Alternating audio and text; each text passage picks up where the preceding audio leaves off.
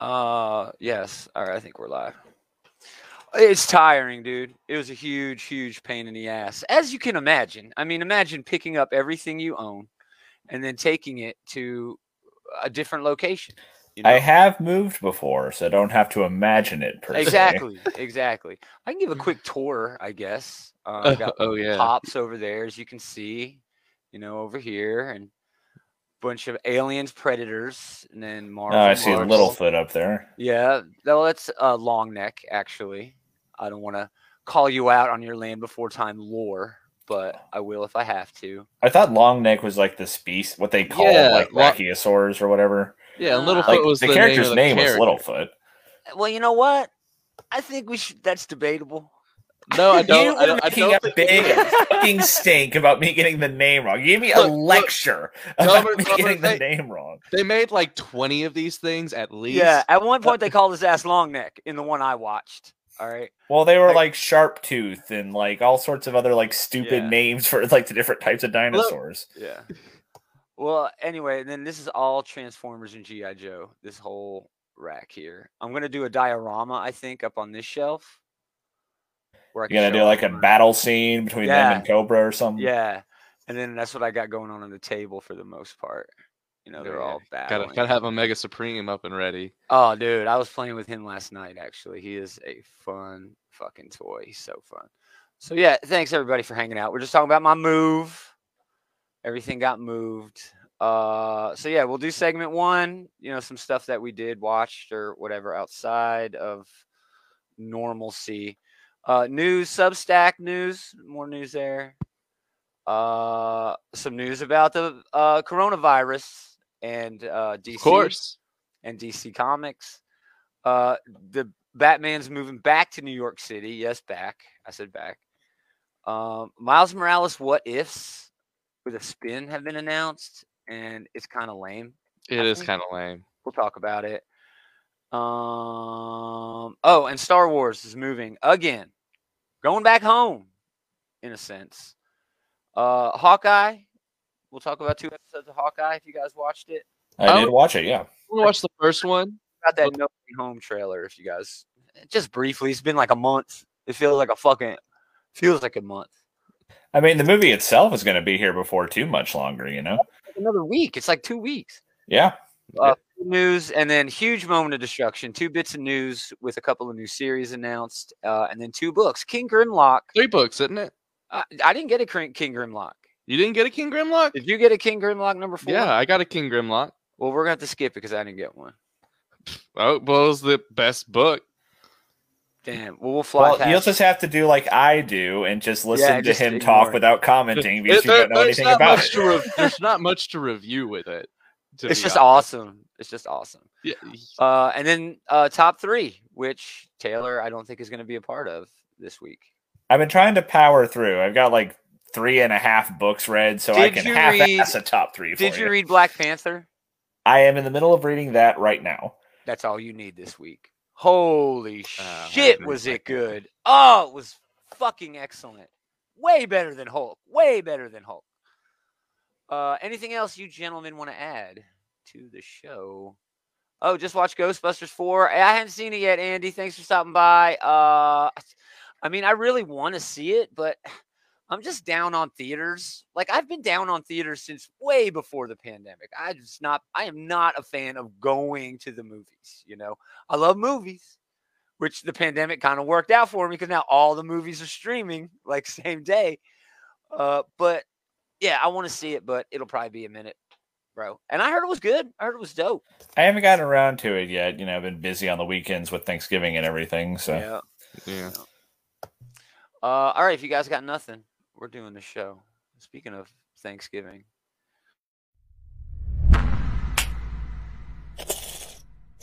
Mm-hmm. If I wanted a joke, I'd follow you into the John and watch you take a leak.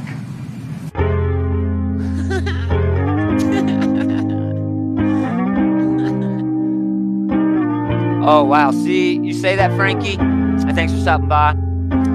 I cry at the end of E.T. Every time. Every time. Never fails.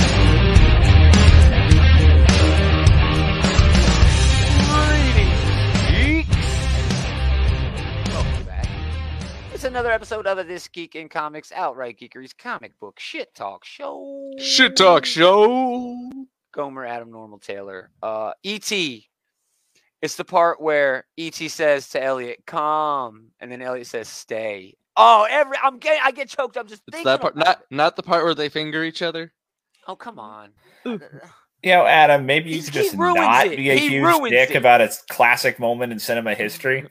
Yeah, he ruins it, dude. He ruins it. So, yeah, what's going on, guys? Everybody have a good Thanksgiving?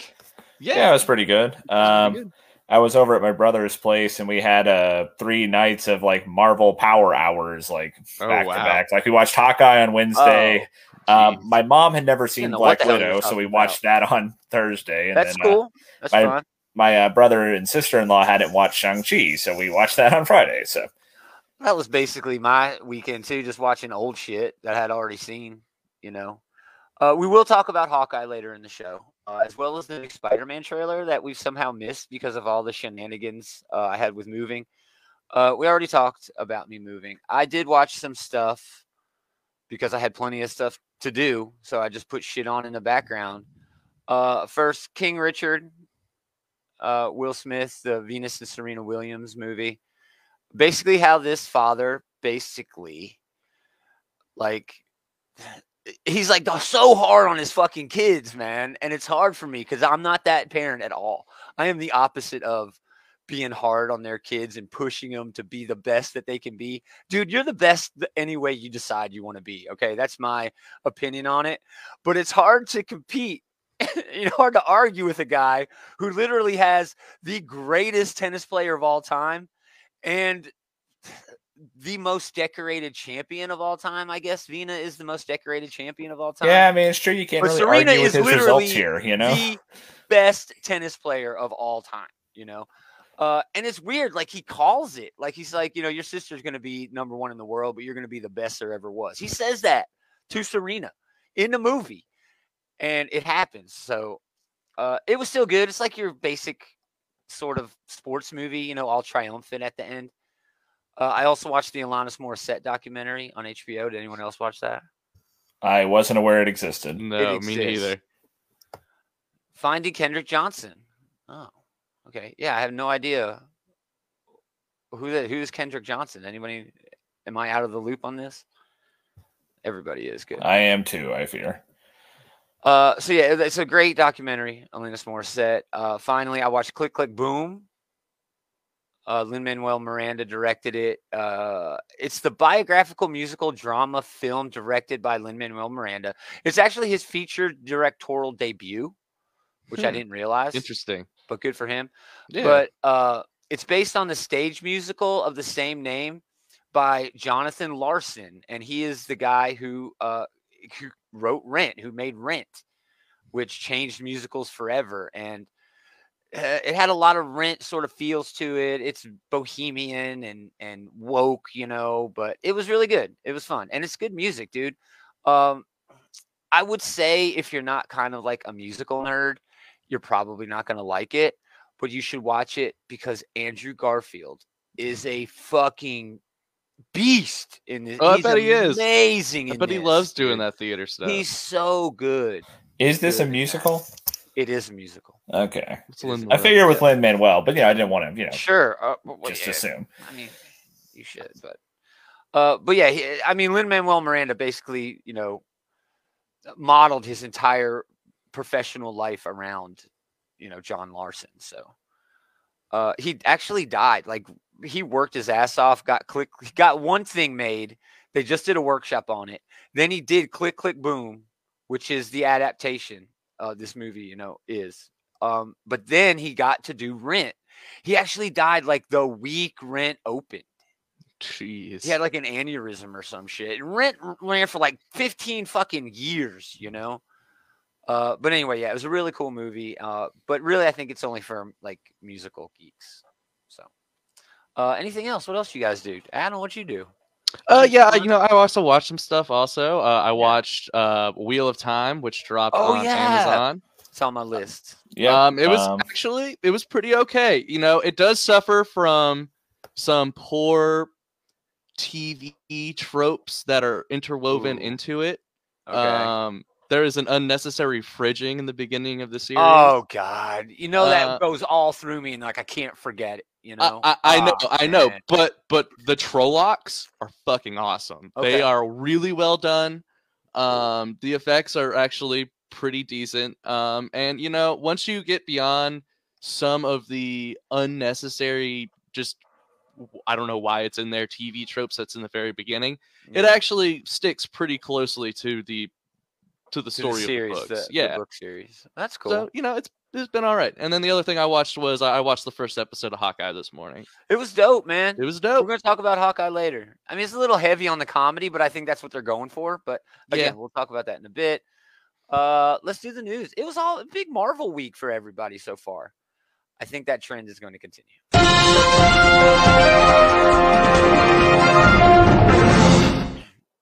All right. Let's just get this out of the way.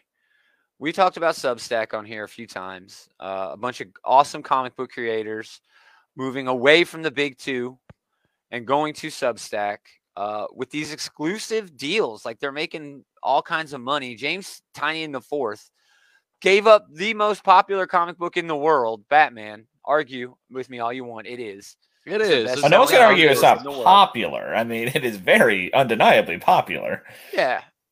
It's terrible, but hey, whatever. That's just the world we live in. Well, the Tynion era is over with now, so maybe it's close. It's been slumming it in the mediocre range for a really long time now. Well, yeah. Yeah. The next more issues, don't No, the next issue is Williamson. Oh shit! Yeah. I can't wait till tomorrow night show. We can talk about that. Yeah, Tynion's last issue was last week's, right, where they wrapped up that Fear State stuff. Yeah. So Substack has reached 1 million paid subscribers. That's the news. So how many books have they published? None. 0 published. Okay, that's all I needed to know.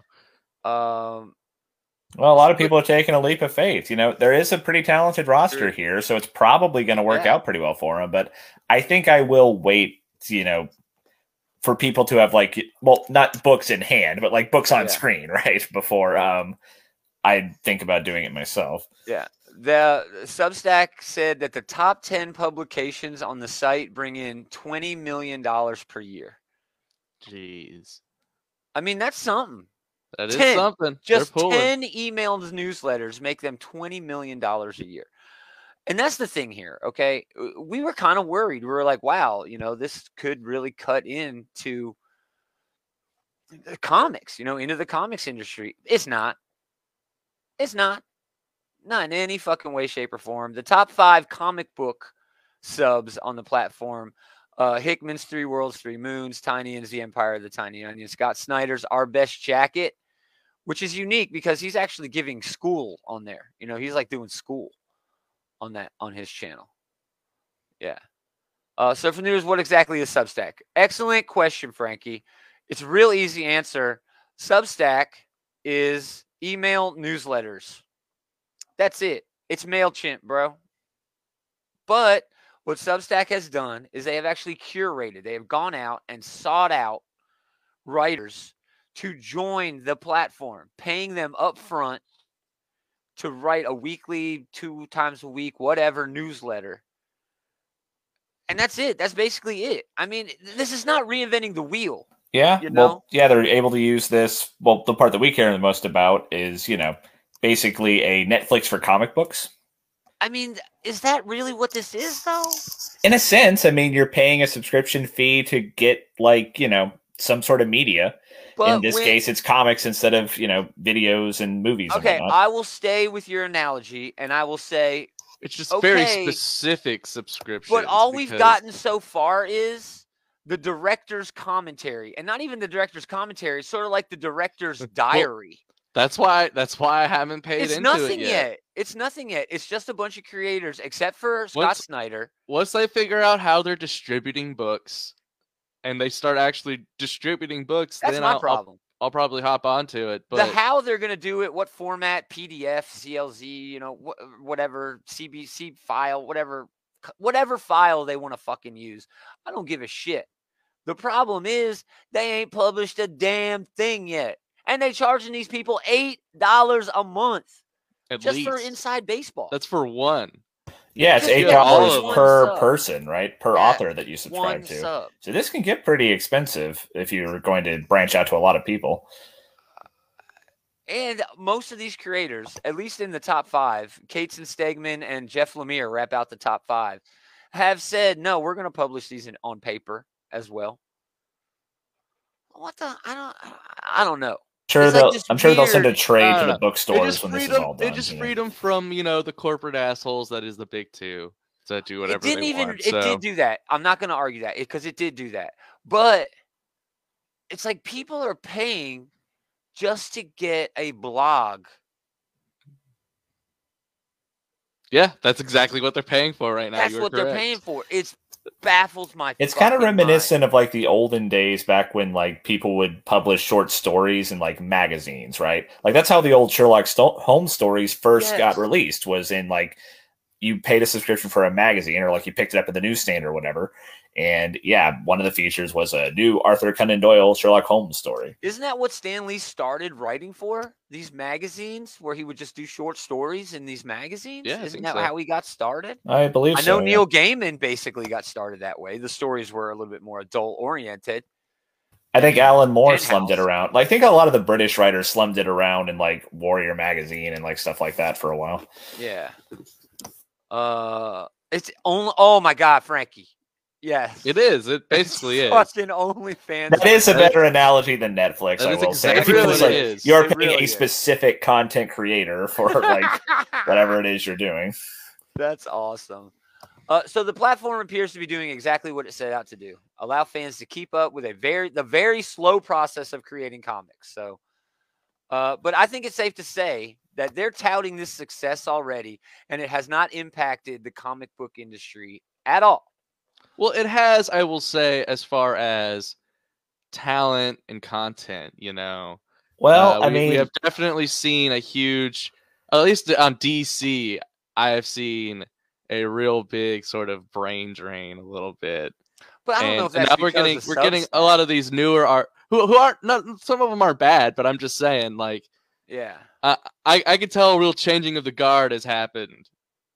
And we like to complain about this ending Hickman's X-Men run prematurely here. I mean, it undeniably has done that. No, I don't know about that either. His contract was up. He had a 3-year contract. Any of these folks in the top 5, Hickman, Tynion, Snyder, Katz Stegman, and Jeff Lemire, are all successful on the indie level, on the creator-owned level. They don't need Substack. Would Tynion have left Batman? Would Tynion have left Batman if Substack wasn't a thing? That's, again, we can keep the focus on Tynion if we want. And no, I think the answer to that is no. He would not have left Batman if Substack wasn't a thing. Yeah. But I don't think it's fair to say that Hickman, because his 3-year contract was up.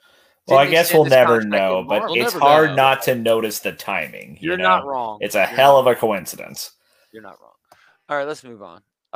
Real quick here, despite the newly discovered Omicron variant, I love the names for these. They're fucking great, these variants. Well, I mean, we're going through the Greek alphabet. I know. It's just really fun for me.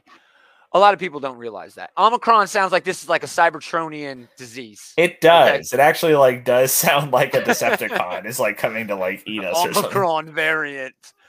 All right. It may just have us all back in lockdown, next month for all we know. Warner Brothers and DC are continuing. People are talking like this is a new thing, forgetting when Superman was wearing a mask and we were all making fun of it. But yeah, a promo image, go get your kids vaccinated. The DC characters are helping to promote childhood wellness, promoting child wellness. I'm not sure why this is so divisive. It's the same thing with motherfuckers hating on Big Bird. I mean, everything's divisive nowadays. It's weird. It's silly, but I'm not surprised that people would bitch about this too. Yeah, it's just weird. But it's not like Batman is kicking the shit out of you in an alley for not being vaccinated. Okay, that's not happening, y'all. Just chill. It does look like this thing is easily transmissible. This Omicron variant. It's probably already here. Not to be too alarmist, but it does seem like most of the cases so far of it have been pretty mild. But just inherently, the more it spreads, the more people it's going to kill. And we don't know the nature of it. The vaccines that everyone has may help against the Omicron variant. There's just a lot. I'm sure it's better than nothing. We are in the early stages. There's a lot that could still change. There's a lot we still don't know, but we definitely should be concerned, but we shouldn't necessarily be panicked, you know? Probably wear your mask still, and it can't hurt. No downside. Yeah, just keep doing the stuff we should have been doing all along anyway, right? Yeah, exactly. DC's newest Batman, not the Batman I was talking about earlier, not Bruce Wayne. No, not Bruce Wayne. Jace Fox. He's going to leave Gotham in the February 8th issue of I Am Batman, issue number 6. And he's going with the whole Fox family to New York City. Now, this is some old school inside baseball sort of shit, history shit.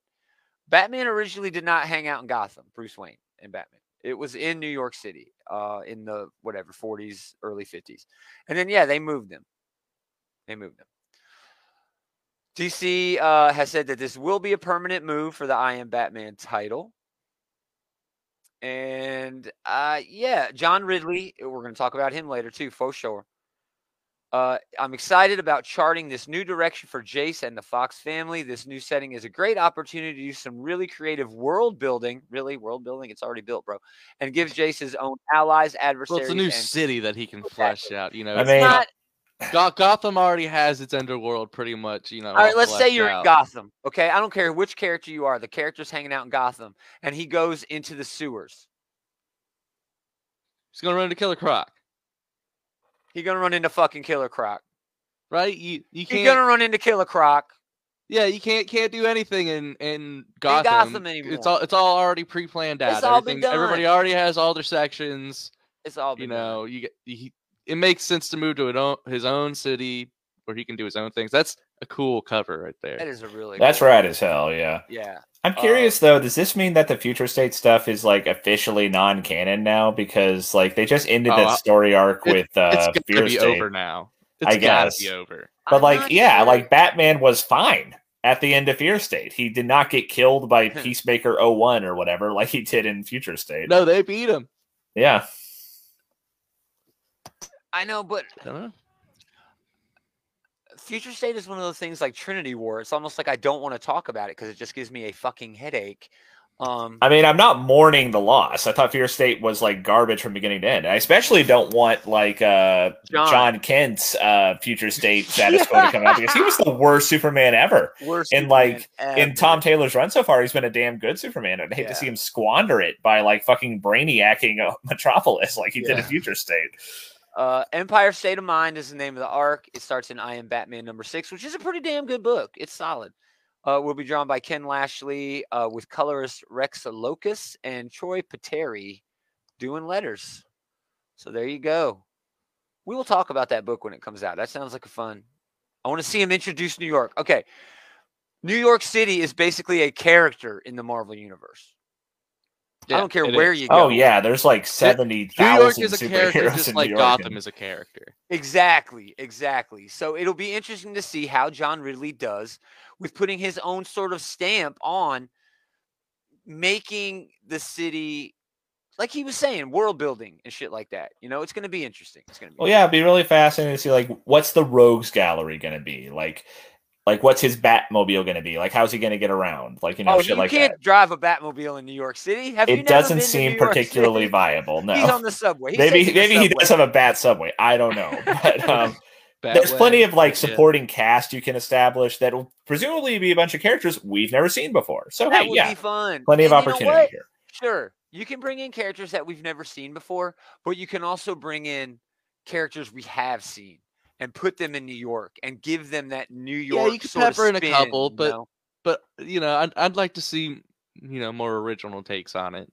Oh, me too, for sure. I don't want the Riddler to just show up for some random ass reason. I mean, he's got his dad Lucius. He's an established character, and I feel like that's enough. Like Riddler's let's let everyone else be new. What a twist! Yeah. Ooh. Moving on. What if Miles Morales? New heroic. Man, that art is super lame. The art is. I think it's Sarah Pichelli. Miles looks weird here. Like he looks like really weird. Dude. It's weird seeing Miles look jacked. I mean, I get that he's Captain America and not Spider-Man here, but still. Yeah. Yeah. So this news, it's Cody Ziegler and Paco Medina. What If, starring Miles Morales, this March. The new spin on the classic What If series will explore the Marvel Comics multiverse and answer the question, what if Miles Morales followed in the footsteps of a Marvel hero other than Spider-Man? So what this feels to me is it's like taking the most recognized legacy character at Marvel Comics and showing what if he was everybody's fucking legacy character, not just Spider-Man's. Dude, that's pretty much. stupid. That seems to be the idea here. But the first thing I thought of is like, remember a few years ago when they had like Gwen Stacy be like every fucking character? Oh, like Gwenpool. There was Gwenpool, there was Spider Gwen, and like I think they got around to like Gwen, like Wolverine Gwen or whatever. But yeah, now they're doing that with Miles, and I don't know how I'm supposed to feel about this, but I'm not excited. I'm not even. I'm sure it'll be fine. I mean, it could be. I'm not interested at all. I mean, I like Cody Ziegler as a writer, but I'm this whole concept is. I don't know. This is something that I probably won't give a second glance to on the shelf. You know, if it's a light week, maybe I'll pick it up. But they're also supposed to do. I'm just not gonna lie. You know, I'm a longtime DC reader, so I am very burnt out on this. What if Elseworlds shit? Yeah, with other characters, even with Marvel stuff. Yeah, what does it matter? Or are they going to set up a new Spider-Verse where it's not? It's Miles. Yeah. The Miles verse, I guess. Yeah, that sounds so stupid. Yeah. Yeah, this cover appears to be by Sarah Pichelli, maybe, but they're going to do versions of Wolverine, Thor, Hulk. That's dumb. Hey, how about give Amadeus Cho his own fucking book again, assholes? I don't know. It wasn't that great. I like Braun. Okay, I like. It was okay, but I guess like circling back to this though, it's just I don't see like this being like a big exciting thing for people. You know, like me neither, dude. It just seems like kind of a half-baked idea that they're running with. Half-baked cash grab is what it feels all right, like. last news bit. This is a quick one too before we talk a little bit of Hawkeye. Back in 2017, Disney, well, it's probably 2016, Disney bought Lucasfilm and got Star Wars. So then they took Star Wars away from Dark Horse, obviously, and gave it to Marvel, and it was great. You know, they were doing some really cool shit. In doing that, their all ages stuff went to IDW, Idea Works, or whatever. Now that's changed. IDW was announced last month is losing Star Wars. They've been doing Star Wars Adventures, Star Wars High Republic Adventures, and one-shots here and there. It's going back to Dark Horse. Spring 22, fans can expect to experience adventures in every era from the High Republic through the rise of the First Order at Dark Horse. Well, a lot of old school Dark Horse Star Wars fans will be happy. Yeah, I mean, there's a lot. I get like that. This is like kind of like a homecoming for them that like longtime comic readers will probably be like, oh, well, that's kind of neat. But these books were never for us. You know, these were for the kids. Yeah, and I'm not reading them now, and I'm not going to read them when they switch over to Dark Horse. You know, they're quite all right, but I agree with you 100%. Okay, the Dark Horse comics for Star Wars, the expanded universe, as they love to call it. I mean, that was a lot of people's Star Wars.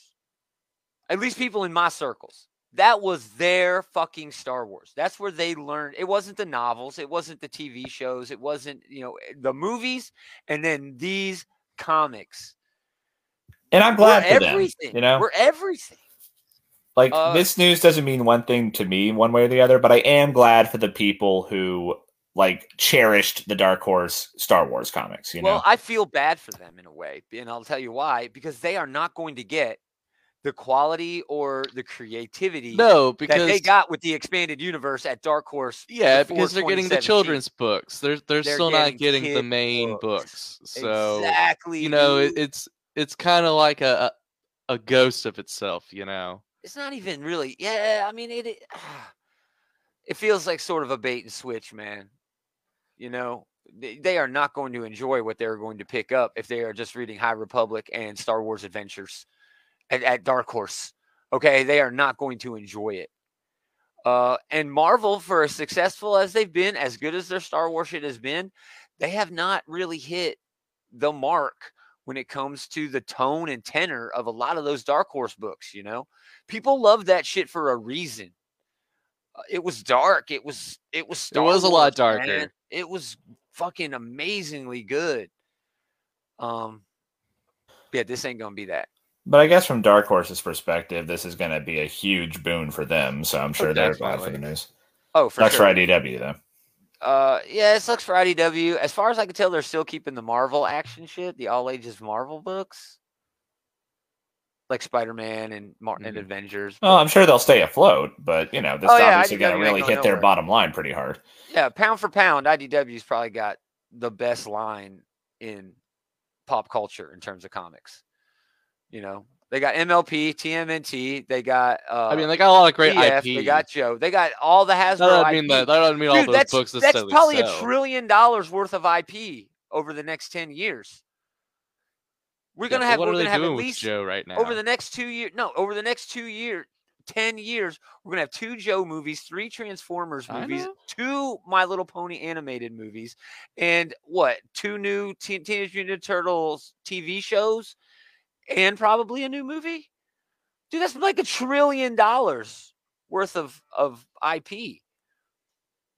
Well, Star Wars, if you're getting the box office, it'll be great advertising. Star Wars. I'm sure it'll bump up their sales and everything, but that's not a direct correlation like all these things. It's a direct correlation to popularity of the IP. And if popular IP, it just doesn't mean that they're selling the Buffy IP does not boost Boom Studios because it's the only place the IP exists anymore is in comics. That's fair. These movies that's can't. What I mean by that. Like when these movies and TV shows come out, it can't do anything but help, right? But that's what I mean. They're not necessarily going to be, IDW ain't going to be jumping in Uncle Scrooge's money pit, but they're going to be doing a lot better if it was fucking Buffy. Who ain't got shit. They've rebooted Buffy now 3 times in like 2 years over at Boom Studios. All right, little quick. Spider-Man No Way Home. I think this is the most important screenshot out of the trailer. That ain't Tom Holland. That's not our Spider-Man in this magic-y costume. I don't know who keeps thinking that Tom Holland as Spider-Man Peter Parker in this movie is going to be wearing the magic suit. He's not. And why would Electro be in the background doing Electro things while Spider-Man just hanging out, showing out? No. It's a Sinister Six, and this is number 6 right here. That's number 6. That's what I'm calling. Well, who do we all have confirmed, right? We got Electro. We got Willem Dafoe's Green Goblin. We got Jamie Foxx's Electro. We got Alfred Molina's. We don't know if it's Thomas Hayden Church, but we do have Sandman for sure. That was 3, 4. And 5 is. Who is 5? I forget. The Lizard. Oh, right. Lizard. Yeah. Everyone wanted to see, Garfield and Maguire running around the trailer. Don't be dumb. No, they're not going to give that to you. I'm still not 100% sold that they are even going to be in the fucking movie. But if they are, they're not going to blow their wad in the trailer. If they're bringing back all the old actors and all these characters from across the multiverse, honestly, at this point, it would be weird if they weren't in the movie. Yeah. I can take it or leave it, all this multiverse stuff.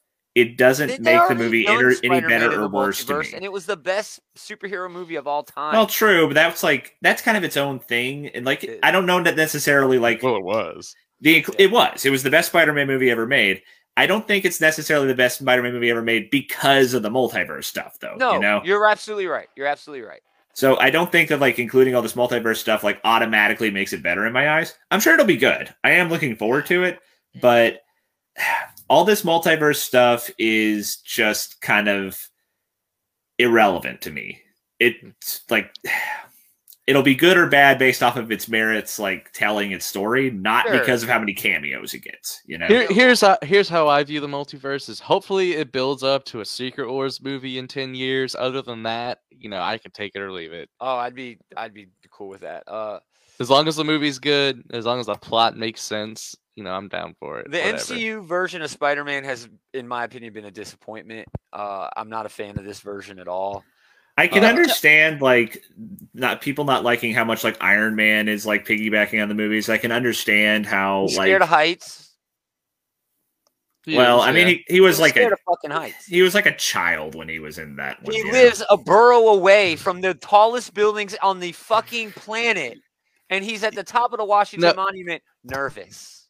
Come on, this is I will say though that Tom Holland Spider-Man is my favorite Spider-Man. I think like his portrayal of this version of Spider-Man, but I will agree that his movies are at best just okay. Yeah, I can agree with that. Tom Holland is the best Peter Parker on screen, hands down. No argument. You can't even debate it. Why? Because he's literally in junior high school when it starts. That's where he's supposed to be. Okay, that is true. That is true, but I don't know. There's something that's so special about the awkwardness of Tobey Maguire. No, you're not wrong. I'll always have a soft spot for those old Tobey Maguire movies, but it's hard to go back. Like all these old superhero movies that came out before the MCU that were like, more campy, like didn't like take themselves like kind of as at face value as the modern superhero movies do. It's hard to go back. I don't know what executive saw that mask for Green Goblin was like, that's perfect. That's what we're going with. Well, if you saw the screen test for the actual like physical effects that they were going for, you would see why they went with the mask. The mask was the better choice. It's bad. So yeah, we'll see. This movie's really building itself off of nostalgia, and I'm okay with that. I can't really bitch because Logan is like my favorite superhero movie, and that's all it does. It uses terrible X-Men movies to build something awesome. If this can do that, use all of these, because we're bagging on these fucking Spider-Man movies as shit. So if it can take all of these shitty Spider-Man movies and turn it into a fun experience, hey, I'm cool with that. Whatever, yeah. All right, Hawkeye. Disney Plus, episode 1 and 2 have dropped. Never Meet Your Heroes was episode 1. A lot of exposition, a lot of explanation in episode 1, kind of introducing everyone. I still liked it though. It was still me too. Entertaining. You were right earlier. It definitely has a very large, heavy comedic tone to it. Oh yeah, it's supposed to be. I kind of appreciate that we're kind of getting like the lower stakes though, like we're not having like the multiverse come apart like in Loki. We're not having like this big apocalyptic event for a small town like in WandaVision. Dry cleaning. Yeah, I mean that's literally what's happening. The biggest stakes here seem to be, is Clint going to get home in time for Christmas? And that's it's a refreshing change. That's what makes the movie. All right. Yeah. Once it's all said and done, it is. This so is a holiday classic. Once it's all said and done, it is. It's all about, can Hawkeye get home to his family? The score is great. It reminds me, I watched Home Alone like a week ago, and the score reminds me so much of like the score in Home Alone, where they weave in, Christmas music into the actual score. And not maybe Christmas music, but Christmassy sounding. Exactly. Jingle bells and they're doing a good job, like getting like the Christmas atmosphere into this. Like they're weaving it in, like not like beating you over the head with it, but like, it's still an ever-present background. A little bit. But like Christmas. They're not crossing the line, I don't think. You're right. They're not crossing the line, but you definitely know it's the holiday season. It's impossible not to like get that. It's all over the background. It's all over the foreground sometimes. It's everywhere. But you know how like the Ant-Man movies were like a palate cleanser, where like it's more of a fun little offshoot thing. They usually release them after like Avengers movies, right? So that like we can have like lower stakes, more straightforward thing. That's what this feels like to me, at least for like the Disney Plus shows. After Loki, when everything ends, holy shit. Yeah, you're right. It feels good. This is so low stakes compared to Loki. Like, who gives a fuck about the Ronin costume? Come on, man. Who cares? Who cares? Oh, but I guess also worth noting about the show is what's her name? Haley Steinfeld? Yeah. She's really good as Kate Bishop. I'm really liking her so far. Fantastic. She was good in the Transformers movie. Yeah, she was really great. She's in this show where it's like a retelling of Little Women or something. I don't know. My wife watches it. I've watched a couple episodes just hanging out. It's okay. But she's great in it. I guess the coolest part is Rogers the musical. I'd go see Rogers the musical. I would not go see Rogers the musical. I would watch the Disney Plus. I would go see this Rogers the musical if it was explicitly a parody play. Like you knew it was a parody play. Yeah, going into it. I can do this all day. Yeah, they actually wrote a song, for it. It's fucking hilarious. But I mean, that's all you really need to know about the show. It's Hawkeye hanging out with Hawkeye, and this is the tone they're taking. The Steve Rogers Avengers Save New York musical. My favorite part of the first episode, the joke, Ant-Man wasn't even there. He wasn't even there. It's true, and Hawkeye does seem to be a little bit salty about it. Hilarious, man. Just hilarious. I also enjoyed Hawkeye going LARPing. No, that was a bit over the top for me. It's like, okay, they're reaching a little bit for the comedy, but if you look at holiday comedies, they're all kind of over the top. Holiday comedy movies, so it's keeping with that theme, and just because of that, if it wasn't for the Christmas shit in this would be a dog shit show. It'd be terrible. I don't know about that, but the Christmas stuff. I disagree there. But Lucky the Pizza Dog is dope. Them stealing from Fraction and Aha is perfect. If you're gonna steal from the greats. Well, yeah, apparently Matt Fraction's like a full-fledged producer on this. Well, he got a credit, so he could get paid. Up until like a month or two ago. So he got paid, but Aha didn't get a credit, so he's still. That's what I've read. Yeah, I've read that on Twitter that he has not gotten paid for anything. That's some bullshit. That's some bullshit. Any comic fans out there? The scene where the Tracksuit Mafia are throwing Molotov cocktails at Kate's apartment, and Clint busts the window with his elbow, catches the cocktail, and throws it back. That is straight out of the comics. I should have gotten the page. There's a page where that happens in the fucking comic. I mean, straight rip that shit off. But I'm okay with it. My prediction for the show's future course is that Kate's mom is actually the bad guy. Well, we know Swordsman, Duquesne is the sword. I think he's going by Jack here instead of Jacques, but yeah, Swordsman's the,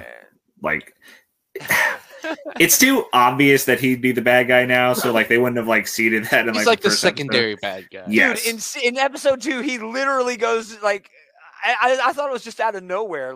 Kate's like, "All right, go get your sword. We're fencing in the living room." And I'm like, really? Yeah, Swordmaster's like Taskmaster in the Black Widow movie, and then her mother is like the boring guy who used pheromones or something. That was so dumb. Don't even get me started on how dumb that part was in Black Widow. Man, is Marvel purposely putting just the dumbest shit, just one big dumb stupid thing in all their movies? I guess. You can't beat the bad guys. You have a fucking dragon in Chinese Wonderland. You can't beat the bad. You have a dragon. I mean, the bad guy was a dragon, too. Oh, sure. I mean, by your own logic, that's a wash, right? It's dragon v. dragon. I don't know. That dragon was losing, and then Shang-Chi jumped on his back, and now it's winning. When did Shang-Chi learn how to drive a dragon? When? It's just instinct, man. That's not quite what happened. It comes with the ring powers, which aren't really rings, they're bracelets. Okay? They're bracelets. Let's do food news. I got a gross one. Yummy. All right, this is the holiday season. Gingerbread red vine. Oh, God. Oh, my God. That's gross. That is nasty. That's a terrible idea. Ugh. Does it still taste like licorice underneath? What the hell? Shit, it tastes like shit. I mean, black licorice and red licorice taste nothing alike. I don't even know how they can share a name. But yeah, Red Vine's gingerbread twist, festive limited time. Thank goodness. Candy with gingerbread flavor. You get them at American Licorice Company's website. $2.39 for a 4-ounce tray. Oof. While supplies last. Nasty. I bet supplies will last for a while. Yeah, they're gonna have these next year. I mean, I could see this being something you got for the grotesque novelty of it, but I can't imagine anyone being like, "Oh man, I find this so appetizing." Yeah. The only reason I could even ponder anyone wanting to purchase these is for building supplies for your gingerbread house. I guess. Well, even then, like if I was building a gingerbread log. Yeah, if I was building a gingerbread house, like I'd want like the red is like kind of a change. Yeah, as an accent. Like, sure. Yeah. Well, hey, some people want to build their shit with pure ginger. Okay, like a log cabin, no plastic on my log cabin. So, only like ginger for the really anal gingerbread house architects out there. Try to come up with a non-gross one next time, man. I'll do my best. I appreciate it. The gross ones. I kind of like the gross ones. I just feel like you need to go mix it up. Like I feel like I feel like the last several were gross. Yeah, maybe. Let's do moment of destruction. All right, we got some great news. There's a couple of books coming out. IDW unleashes an ancient evil in Transformers War's End. All right. Ruckley's finally getting somewhere, apparently. Yeah, to the end. We've already seen the end of the war. It was called Phase 2. Shut up, IDW. February's debut of new War's End miniseries serves as an essential companion to the ongoing Transformers series. They're going to redefine the meaning of villainy. It's a 4-part miniseries. Ruckley is going to be on it. Jack Lawrence is going to be doing the art. Exercon. Look great. Exercon is coming. Single-handedly plunged Cybertron into darkness long ago. We got actually a little bit of background in this week's Transformers number 37. Yeah, finally 37 issues into the series, they give us we learned about the war that we just learned about. So we'll see. I don't know. War's End is about unfinished business for both the characters and for Cybertron as a whole. It's the return of Cybertron's traumatic past to upend its present, and answers the question: if your planet has at its core the collective spark of your entire civilization, just how vulnerable might that make you? How is that a question? Whatever. Very. Like, even as someone who doesn't know much about Transformers, it seems like an obvious yes. I'm just glad that this book is finally going somewhere. Since we're getting I'm assuming this is like an event book. No, it's just a 4-issue miniseries. Well, yeah, but it's like you assume something cool is going to happen. We're going to have answers to questions. I am hoping something cool will finally happen. Yes. So up to now, my Transformers work has been post or pre-war. So with War's End, I'm excited to contribute to the Cybertronian War itself. This story is understandably darker and grittier. How are you contributing to the war itself if it's the end? Again, dude, I don't know it. More questions. Okay, I get to draw. Jack Lawrence in here saying how awesome it is to draw characters he's loved for more than 35 years. Jack Lawrence, you are a fucking treasure, sir. Don't let anyone ever tell you different. You are an amazing Transformers artist, but Brian Ruckley can go fuck himself. This book has been shit. This sounds boring. I don't know. Angel Hernandez is doing a cover, and there's an EJ Sue retailer incentive that I don't have a copy of, but this is the Jack Lawrence. Now, this might be the EJ Sue cover. Anyway, EJ Sue, I don't know. It looks great. The EJ Sue cover looks fun. That's Extracon. Colors are popping. That's Extracon. I just learned that this week because I read issue number 37 of Transformers. G.I. Joe, A Real American Hero, Saturday Morning Adventures. Oh, man. This doesn't look like it's for me. What is the fucking point of this? Like, the comics are already, like, cartoony, aren't they? Dude, no shit. With the nostalgic appetite for the 80s pop culture as powerful as ever. Is it, though? Is it? Well, I guess if you've been reading, like, the Real American Hero book that Larry Hama has been writing, it is so far away from the original status quo of G.I. Joe. So I guess they want to give you a book that is, exactly what you remember from watching the show as a kid. A Real American Hero, Saturday Morning Adventures, a special send-up of the classic cartoon, shipping monthly and featuring fan favorite creative team Eric Burnham and Dan Schoening. colorist Luis Antonio Delgado. Great creative team on this, actually. What is up with the TV here with the one? You see that? The one in the corner's got a TV? Come on, man. Everyone knows that G.I. Joe is the code name for blah, blah, blah, blah, blah. I loved how straight up weird cartoons can be, says Burnham. All right. I don't even know what this is going to be.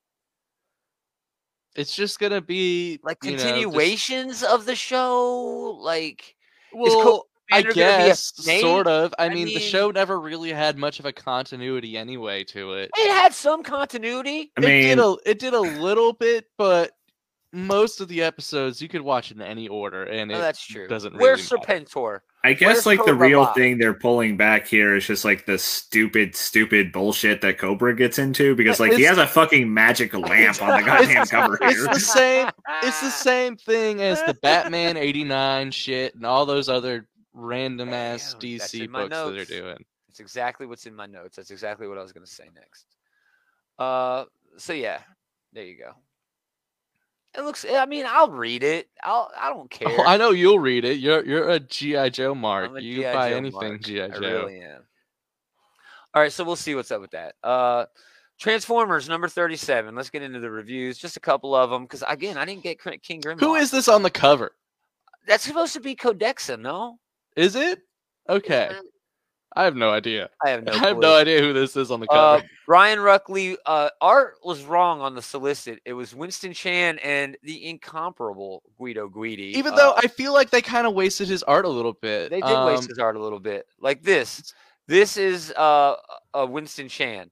Looks good, modern. Yeah. This is Guido Guidi. So it's hard to tell. Well, the problem is that they had the same colorist throughout the entire book. Exactly. They had John Paul Guido Guidi color his own shit. Yeah, they had John Paul Bove color the entire book, and he did not change the colors between the time periods. And so the only way you can really tell, you know, you can tell if you're really paying attention between Guido's art and Chan's art. Yeah. But if you're not actively looking for it, the first time it does the transition, you are completely thrown off. The only reason I knew is because I knew Cyclonus don't talk to nobody. Yeah, exactly. You know what I mean? I could say, oh, okay, yeah, Cyclonus is, unless he's got a shitty attitude. And this, he had kind of a great, brave, courage leader. So they definitely needed a different colorist, or let Guido Guidi do his own colors for his own past periods. For sure. But so 100. This issue, going into the actual story, we actually get some background on Exarchon.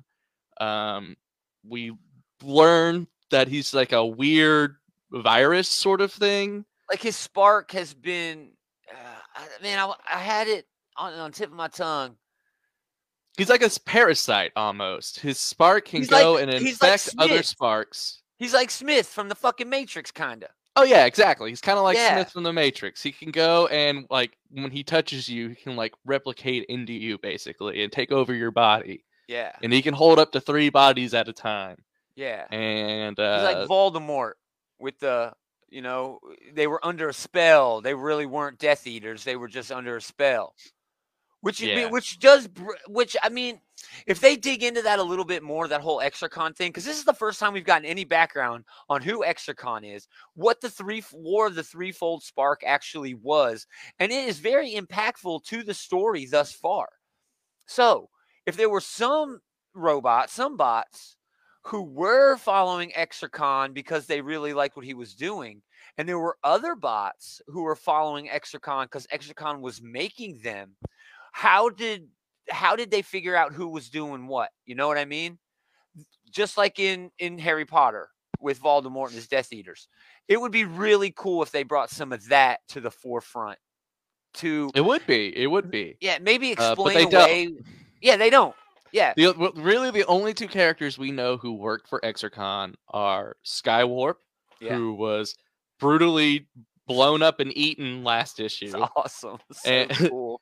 And Shockwave, who, you know, does Shockwave.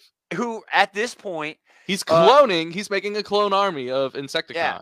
And he is the one who sent all of these bad guys to basically, I don't know, get over on the Autobots here, because he wants the Matrix. So the main present day story of this is Optimus goes and meets Codexa in her We're Codexa a waste cave, of fucking time, just and like it was last a total, time. It was a total waste of time, and not only was it a waste of time, but they got ambushed because it was a known waste of time that they were going to go there. Yeah. And they managed to mostly get away from the ambush, except for Ultra Magnus, who gets captured. That'll be interesting, depending on what they do to his ass. Yes. Astro Train could never take Ultra Magnus. Just going to throw that out here. Never. In a million years, is Astro Train going to be able to kick Ultra Magnus's ass? It was a cool fight. Happen. They do cool fight scenes in these. Yeah, it was some good action. Overall, an above par, a little bit better than usual issue. It feels like it's actually going somewhere. Yes, it feels like it's actually ramping up. Cyclonus had some great moments in this. So, Cyclonus, he was introduced in the first issue with his weird talking ghost people friends. Yeah. And they really did nothing with it for a really long time. And now they're trying to bring that back a little bit. Yeah, and I feel like it was just way too soon. They shouldn't have introduced him that early in the series. If they wanted to introduce him and string us along a little bit, maybe not have 10 ghosts that only he sees hanging out behind him all the fucking time. Maybe play it off where he's talking to nobody, Yeah, make that a reveal or something. Yeah, dude, yeah. All right, finally, an okay book. Beast Wars number 10. Eric Burnham, Josh Bertram. A little bit more about that golden disc thing that started this whole mess, but not really. You want to know what that golden disc thing actually is? That golden disc is actually the Voyager golden disc. Okay, that's... okay. So how are they traveling through time, though? Because I thought this was a prehistoric Earth that they are on right now. They are on a prehistoric Earth. So how'd that Voyager disc has the coordinates to Earth or something on it, or I don't know. But that's how Cybertronians originally find out about Earth or something. I don't know, but I just know that that's the Voyager golden disc. Yeah. Great page here, man. I love this. This is the last. This is like the big reveal. The Maximals are taking it to the Predacons, which was nice. Well, yeah, that's the big theme with this issue was this is the Maximal counter attack. The Maximals are going after the Predacon base. They're not trying to hurt or they're not trying to kill anybody. They're just trying to sort of cripple the Predacon's capabilities so that the Maximals can go out later on. And I like how they were arguing about protoforms. Yeah, they want to save the protoforms that are in orbit. And not even really save them because they do want to save them, of course. They just want to make sure the Predacons don't get them. They don't want them to make more enemies, which, I don't know, it's kind of cool. But, like, Rat Trap wants to go, why don't we just go in there and light them all up, Prime? We'll murder them all. He's like, no, I don't want to murder anybody. And it's like, man, I think you'd be better off murdering them. I will say the strongest part of this series is definitely the interactions between the characters. Yes. I like how all the Maximals interact. Rat Trap was a standout this issue. Agreed. Just talking shit about the shitty non-plan that they have. Yeah. There was some weird Pterosaur was cool. Yeah. Pterosaur came out of nowhere doing his Starscream impression. Yes. That's what it gave you, those great Starscream vibes. I hope they keep that energy going, man. Yeah, that was the thing he did in his one season of Beast Wars. Yeah. They were and I also enjoyed Waspinator's one brief moment of like super competence. Where he was like, oh, wait, I know what this is. And then he kind of saves everybody from getting the shit bombed out of them. Yeah. So, overall, a much better issue than 37. Oh, yeah. Yeah, King Grimlock. We'll talk about King Grimlock next week. Because, again, everything points that it's coming out next week. Oh, the shop may have gotten it delivered. Well, I would be curious, Adam, like, how did you like it? It is exactly what it is. It is Grimlock doing a Conan story. Yeah. So if you like Grimlock doing a Conan story with some really cool art, that's what you're going to get. This issue, he fights a dragon. So that's all. That's all you really need to know. Nice. We're going to do top 3. The solicits were just fucked, like I said, this week. Previews World didn't have Marvel shit up. Diamond, obviously, shipping books out of order because I'm telling you that King Grimlock is the release date is next week. I checked it on Comixology. Well, I got it early. Well, I mean, the shop probably put it out, which is fine. I mean, I guess they're allowed to, but Diamond got to get their shit together. All right. Yeah. Shit together. Let's do top 3. It's gonna be a weird one.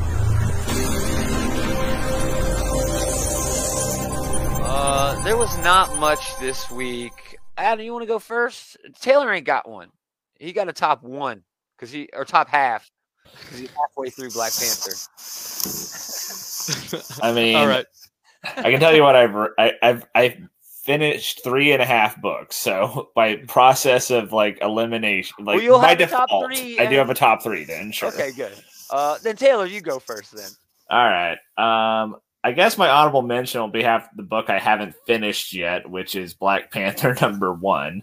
Man, that book is dope. I don't like the voice he's giving T'Challa here. I don't mind it. I like He's too casual, you know? That he doesn't have like this like regal air to him like I feel like he should. That's fair. I like what's going on though with everything. Sure. Becoming a democracy. That's interesting stuff. In that, his I'm glad to see them with the Avengers is brilliant. I love it. They are doing a good job balancing a lot of the different threads from like the Avengers book, from Ta-Nehisi Coates' Black Panther book. So yeah, it is a good first issue in that it is like building upon what's come before, and also the whole intergalactic empire that they have going, as well as like this transition to democracy. So yeah, it's good. The only thing I didn't like about it was I did not like the characterization of T'Challa in this. That's fair. I'm okay with that. It's a pretty important part. No, you're not wrong. Dude, the dialogue between him and Shuri was fucking awesome. I loved that. But what's your number 3? From a number 3, I guess I'll have to do Hulk #1. This was always going to be a tough transition because they just finished what might be the greatest run on Hulk ever. Unfair. And I think that they made the right choice just to really do something way fucking different, where this is like stupid bullshit. Like Donny Cates is stupid bullshit. Yeah, Donny Cates is good at doing stupid bullshit though, and so hey, this is a pretty solid example of fun, stupid bullshit. Yeah, I don't like. It's kind of a weird idea, right? Like this is the spaceship Hulk or some fucking crap. Well, I understand. What's happening is Banner is now in control. Sure. And is using the Hulk as a spaceship. Basically, he's riding around the Hulk and Banner's shared psyche is basically the bridge of the Starship Hulk. And yeah, that idea is way fucking out there, way silly, but it makes sense. It also is reminiscent of a story that Jason Aaron did a few years ago where Hulk and Banner were separated and Banner was like this huge piece of shit. Yeah. I'm ready to see piece of shit Banner. Well, he's being a piece of shit. So, off to a good start there. Yeah. But how about, all right, because at one point in this, it actually opens where he's hanging out talking with Betty. Is that her name, Betty? Yeah. Or at least like his mental projection of her. Exactly. Yeah. It's not actually Betty. It's him. It's Banner. Yeah, so it does look like we're still doing like the Hulk. This is more of like him fighting with his own inner demons more so than some external threat, which, that's a lot of good Hulk stories, including the Hulk story we just got away from. I think that is good Hulk storytelling. This is my number 2. I did not have a problem with this at all. A lot of people hated this on the internet. I enjoyed it. It's not my jam. It's stupid bullshit, but I am not against stupid bullshit. I like stupid bullshit, especially after the big cerebral mind fuck that was Immortal, Well, yeah, that's the... When I sat down to read this, I had to this is not going to be as good, or at least you are not going to enjoy it as much as what you just left behind. It's different. It's an impossible act to follow. Yeah. Yeah. And let's give Donny Cates some credit. Okay. The last series that he followed was Thor. Yeah, he is really stepping up to the plate for some impossible pitches they're throwing at him, follow Jason Aaron's Thor run. Follow Al Ewing's Hulk run. It sucks. His Thor run kind of sucks. It's selling. It's still selling though. Well, sure it is, because Thor's a super popular character. But And I think it's just so unfair for us to be like, oh, nothing's going to follow Immortal Hulk. Well, see, that's the thing. Is like, I'm trying to be fair. This is a fun read. I enjoyed reading it, but it's completely unfair for me to like have to be constantly comparing it to the previous thing. So I should really stop doing that. Yeah. How about this? 10, 20, 30 years from now, no one is going to remember that Donny Cates' Hulk followed Immortal Hulk. You know what I mean? They might also remember Immortal Hulk and not remember this, though. And possibly they'll remember Donny Cates' Hulk run. You know, maybe Immortal Hulk will be immortal. It will always be one of the top 5, easily, probably top 3 Hulk runs of all time. Yeah, I mean, like, I guess to like kind of take that comparison, I have no idea who followed Walt Simonson on Thor. Who followed Peter David? Yeah, I have no idea who like stepped in after Peter David. You know who? Yeah, I mean, who followed Hickman on X-Men? Well, that was Gary Duggan, and that's getting to me. Honorable mention, Decorum number 8. This is the final issue. Hickman and Huddleston. Comic book masterclass. I mean, that's some of the art we're looking at here, man. I mean, that's just amazing. So this is basically a story about the most well-mannered assassin in the known universe. Perfect Hickman book, charts, graphs, mind fucks, all kinds of weird, deep, shit. I loved it. But my number 3 book this week, X-Men number 5. It's my number 2. It's actually my number 1, but awesome. Pretty slim list for me. So. Zé Carlos, Javier Pina. The series continues to be stellar. If not, it meanders a little bit. I don't think it's really found its footing 5 issues in. My problem with it is it has too many, villains by the months. It's too many villain by the months. It needs to focus on one thing. Yeah, I mean, this issue introduced a new fucking villain. Yeah, even this issue did. But that said, at least this issue focused on one character to flesh out, and that was Polaris. Was perfect. They've been doing that a little bit, though. Like, they had that Jean issue a couple weeks back. And I really did love, like, following Lorna around here. I especially like her, like, utilizing her powers here to Marionette weaponize Laura. Marionette as a verb. Yeah. Yeah, dude. That was a cool thing. And the best part, and I called it as soon as I heard it, I was like, oh, she gonna wake up and Lorna's gonna be, puppeteering her ass around. And it happened. Laura woke up like, what the fuck? It's just perfect, dude. Yeah. But in addition to that, I also really enjoyed kind of like the character that they're presenting here, because like, we see that she was saying like, oh, don't put me in the X-Men. And at first we're like, whoa, Jean, kind of a dick move. But then we find out later in the issue that like, she is like always her own worst advocate, like she has this mental block, probably from Magneto being such a shitty dad. Oh my God, I was just going to say that. She got daddy issues, bro. Well, yeah, I mean, we've seen like Magneto is always just shitting all over her at every step. He's all like, his kids. She's the third. Magneto is a bad dad. She's the one who fucking deserves it.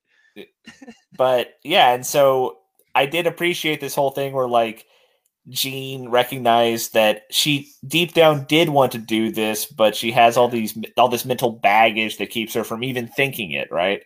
Yeah. And how she does need a team like this. I thought that was a cool way to kind of like give her some character work here. It was like showing off her imposter syndrome. It was just very well done. And that's very well said. Yeah. And that's what it takes to get over imposter syndrome. It takes one of your peers saying, no, you got this. You are the shit. And by the end of the issue, Polaris does get it. And she's passing that off. She's passing it on, to the next person. I just thought it was wonderful, dude. It's great issue. Adam, honorable mentions and number 3. I think all my books have been mentioned. Honorable mention, Wolverine number 18. That's my number 2, so I can be done here. Fun issue. It's better than the last X-Force issue where they were fucking surfing. Yeah, Ben Percy. I'm glad we missed that week. Ben Percy just understands Wolverine. He gets the character. So the book is solid every week. Yeah. This Wolverine is typically a very gorgeous book. This month it wasn't so much. It was still gritty. Yeah, the art still wasn't bad. It was just serviceable. I did miss having one of those like huge like panel montages that's kind of become like the signature of this book, but it still looks pretty good. It's still all right though. Driving that semi truck, action movie fucking style, through the Krakoan gate at the last minute. Oh yeah, that was fun. Closing it, dude. That was awesome. It's such a Wolverine book. He gets the action part of it, definitely. Yeah, action wise, this book was epic, dude. And Bannister's cool as hell, dude. Bannister's a fun character. Yeah, like, I'm liking him, like kind of joining Wolverine's cast here. Yeah. And then my number 3 was Robin number 8. Oh, I skipped that this week. Damn. This one This one was finally the confrontation between Robin and Connor Hawke, where they have their big final duel. And the big whatever is going to happens at the end of this. They release a giant monster out of the Lazarus pit after whoever wins the duel wins the duel. What? And you missed monster? It, you buffoon. Yeah, so whenever you get around to reading it, the vast majority of this issue was straight up just fighting. It's a real quick read because there's only dialogue on like a few pages. Nice. A lot of it is just straight up Robin and Connor Hawke just dueling it out. So yeah, it's a pretty strong art book. Really enjoyed it. I've been really enjoying this Robin run so far. It's been cool, dude. After I shit all over the first issue because I was like, I don't want to read a damn fight tournament. But yeah, that's exactly what it is, though. It leaned into that fight tournament thing super hard. Dude, just read, what was it, issue 5 with the Nightwings or the Robin race? It's not as good as that, you know. That's one of the best issues of the fucking year. It was so good. But, you know, it's still a fun fight scene. Yeah. Slim week. My number 2 was Hulk. I had a great time with this book. Oh, is it not me or is it Taylor? It's Taylor. My 2 was Wolverine, which we were just talking about. Yeah, that's what I thought. Yeah. So yeah, my number 2 is Hulk number 1. Just again, fun, stupid summer blockbuster type action. Really big panels, really big places, really big ideas. That's what Donny Cates, is known for. And you can hate the Cates all you want. I got no problem with that. But don't pick up a Cates book and then shit all over the book for being 100% Donny Cates. All right? Because that's what this was. This was Venom number 1. This was. You should definitely have known what you were in for. Thank you. And my number 1 is Black Panther, which I can get into more details once we get there, because I'm pretty sure Adam's number 2 was already mentioned as well. Yeah, my number 2 was X-Men number 5. Cool issue. So I guess should I go ahead and do my number 1? Great issue. Well, my number 1 was X-Men number 5, so I am done. I'm just a spectator now. Yeah. So yeah, mine. What was your number 1? Well, because you're the only one going to be different. Coming out of left field, my number 1 was The Flash 776. Oh my god, that was gone when I got to the shop. You don't have that on your pull? That's surprising. The Flash has always been, since this new run has started, it's always been kind of a B tier, just kind of okay book. Yeah. Leroy. You're not wrong, Leroy. But he's not wrong. But this comic book bullies getting their own OnlyFans. This issue knocked it out of the park. So this issue was an interactive issue. So the beginning of this issue, Dr. Fate shows up and he pulls Flash into a different dimension. And the point of this issue is Flash and Dr. Fate need to get from one end of this dimension to the other end of this dimension. But in this dimension, the Flash and Dr. Fate are aware of the reader in the comic book. And what the reader in the comic book does affects what happens within the panels of the page. And so you have, in this issue, Dr. Fate and Flash climbing between panels to get to places. Oh my god! And then like they'll go into a room and they need it to be dark or something because there's all these torches out. So they'll be like, blow on the page. So you'll blow on the page. There's so you're actually in the book. You're a hero. You are an active participant in the book. So they need to get from one end of the canyon to another end of the canyon. So they're like turn the book sideways. So you turn the book sideways when you flip the page, and you see them falling down to the other end. It's freaking awesome. Incredible. Yeah. And then you get to the end. Fun. You get to the end, and Dr. Fate needs to cast a spell, and he's like, but wait, I don't know what the magical spell stuff is, but we saw them earlier in the book. Can you go back in the book, find out what order they're in, and then can you cast the spell in order on the page for me so you can defeat the bad guy? So you get to... save the day. You get to save the day. I promise I don't mean this isn't it. Yeah, I promise I don't mean this as an insult, but this sounds like the comic book equivalent of watching an episode of Dora the Explorer. It is so hokey. It is so freaking hokey, but it works. It's great. I love this issue. Sounds fucking amazing. I need to add that to my pull list, and track this one down. Amazing. Damn. There's just a great splash page of Dr. Fate just pulling the panels to the side, sticking his head through the panel, pointing at him and being like, we need you, doing the Uncle Sam thing, sort of. Oh man, that sounds awesome. Damn. How come we always miss out on the good shit, Taylor? I mean, I tried to pick this up, but I wasn't able to get there until yesterday, Yeah. All right. Taylor, your number one was X-Men. X-Men. Yeah, great issue. My number one was Black Panther #1. John Ridley, Juan Cabal. Just a great, not even a reintroduction, sort of a new status quo, a new series of events that's going on.